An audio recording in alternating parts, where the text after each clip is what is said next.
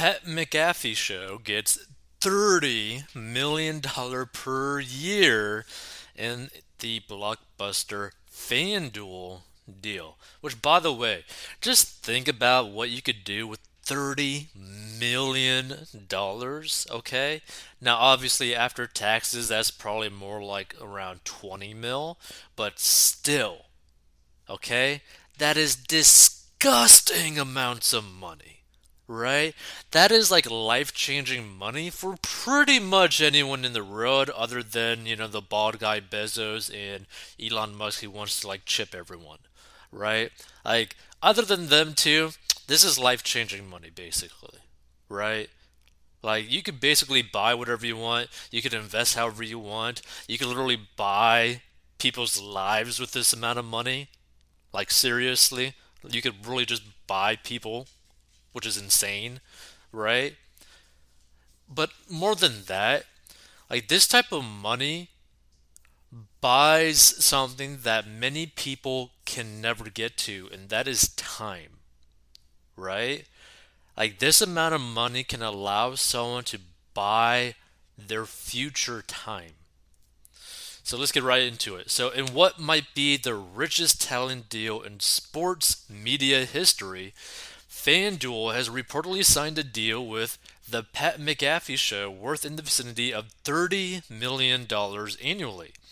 NFL insider Ian Rappaport, my lord, what a name, Rappaport was first with the news. An extension had been reached as McAfee's show already had a sponsorship deal with FanDuel, and NBA insider Shams Charania followed up with the annual compensation. McAfee confirmed in a YouTube video his show has re-upped with FanDuel for an absurd amount of money on a 4-year deal with an opt-out after 3 years. Now it's unclear how much of that $30 million is base pay versus potential enticements for affiliate referrals. Furthermore, this deal likely includes the pay for his co-host AJ Hawk and crew of producers and other show contributors. Nevertheless, McAfee is the main driver, and this is an enormous pay package that will inevitably have ripple effects across the industry. So let's just say this does kind of like cover all the cost of basically the whole production and stuff, not just solely him, right? He's still probably going to be pocketing like $10 million, right?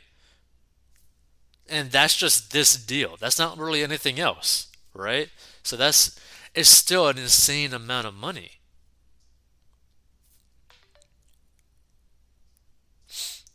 So as sports gambling implementation continues to slow crawl toward activation in New York, there has been a gold rush across America. Everywhere you turn, inside and outside of sports, there's marketing for sports books like FanDuel, DraftKings, PointsBet, BetMGM, WinBet, BetRivers, Caesars, and so on. Now, this is also where you get into that like really weird situation where you end up having like social media influencers basically promoting crypto gambling sites, right? Which is the more serious, dangerous side of that, right? Of this kind of whole situation. Like, for example, I don't think there's really anything wrong what Pat McAfee's show is necessarily doing because they are basically promoting this like a sports book, right? But it's basically all regulated, right? So even though people are going to lose money, there's still like limits, right? There's still like people kind of like looking at it as like, hey, are they doing anything sketchy, right? Whereas you have some influencers literally pushing out like crypto gambling sites where there's no regulation, basically no holds barred. If you put like $1 million in and you lose it all, bam, okay, you're out, right? If that money just automatically gets stolen, bam, you're screwed, right? So what he's doing, I see nothing necessarily wrong with it. Now, people have different views on gambling, and here's the thing: you shouldn't be gambling, right? Now, if you want to go gamble, what you need to do is be debt free, have an emergency fund, already start putting money towards investments and then use money that literally has zero impact on your life. And the reason why you want to do that is because you want to be able to basically set a budget, be like, hey, okay, I want to go gamble this weekend. I got a budget of $500 and that's all I'm going to spend gambling with that money because that $500, guess what, does not affect my life at all. That's the way you got to view it, right? There's nothing wrong necessarily with gambling, but it's a problem if you're gambling with money that you need. Another great example of this is not too long ago, there's that whole commotion around that squid token, right?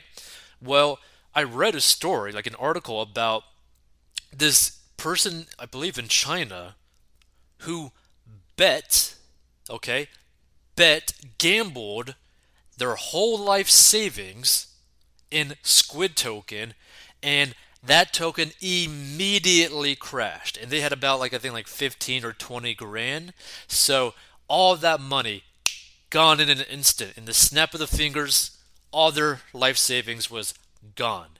And they had bills to pay. They had kids to feed. They were 100% screwed with like that bat with metal screws in it that got hammered into it in like the zombie apocalypse type of video games, right? They basically got screwed up the butt with that bat by doing something like that. And you need to be very careful when it comes to gambling. You need to be very careful when it comes down to like picking individual stocks. You need to be very careful whenever you do any form of risky activity with your money. So there's nothing necessarily wrong with gambling, but just be smart about it, budget for it, so that when you do lose your money, because 99% of the time you're going to lose your money, it's not going to hurt you at all. So McAfee is an edgy and relatable personality, has proven to be an effective referrer of bettors to FanDuel. This is why they were so keen to back up the Brinks truck to retain him as gambling moves into higher populated states such as New York and perhaps eventually Texas and California. Other notable gambling deals involving sports media talent include Penn National Gaming buying Barstool Sports from the Chapman Group and DraftKings doing a deal with Meadowlark Media's The Dan Le Batard Show with Stugotz that was reportedly worth $50 million over 3 years. And either way, right? Like this is so cool because this kind of still goes to show you the possibilities of the different ways that people could end up making money, right? Like if you knew that there was a possibility that you could grow a show that you love to do and it ends up bringing in millions and millions of dollars every single year with just one brand, that's pretty amazing when you really think about it, right? So just keep that in mind. There's a lot of different ways to go and make money out there. And also when it comes to gambling specifically, just be smart about it. Because again, there is nothing wrong with gambling your money. There's nothing wrong with like playing pokers. There's nothing wrong with playing slots. But you gotta be smart with it. Because look, you spent a hard amount of time, a long amount of time making the money that you make. So you might as well respect it enough to basically be like, okay, I worked hard for this amount of money.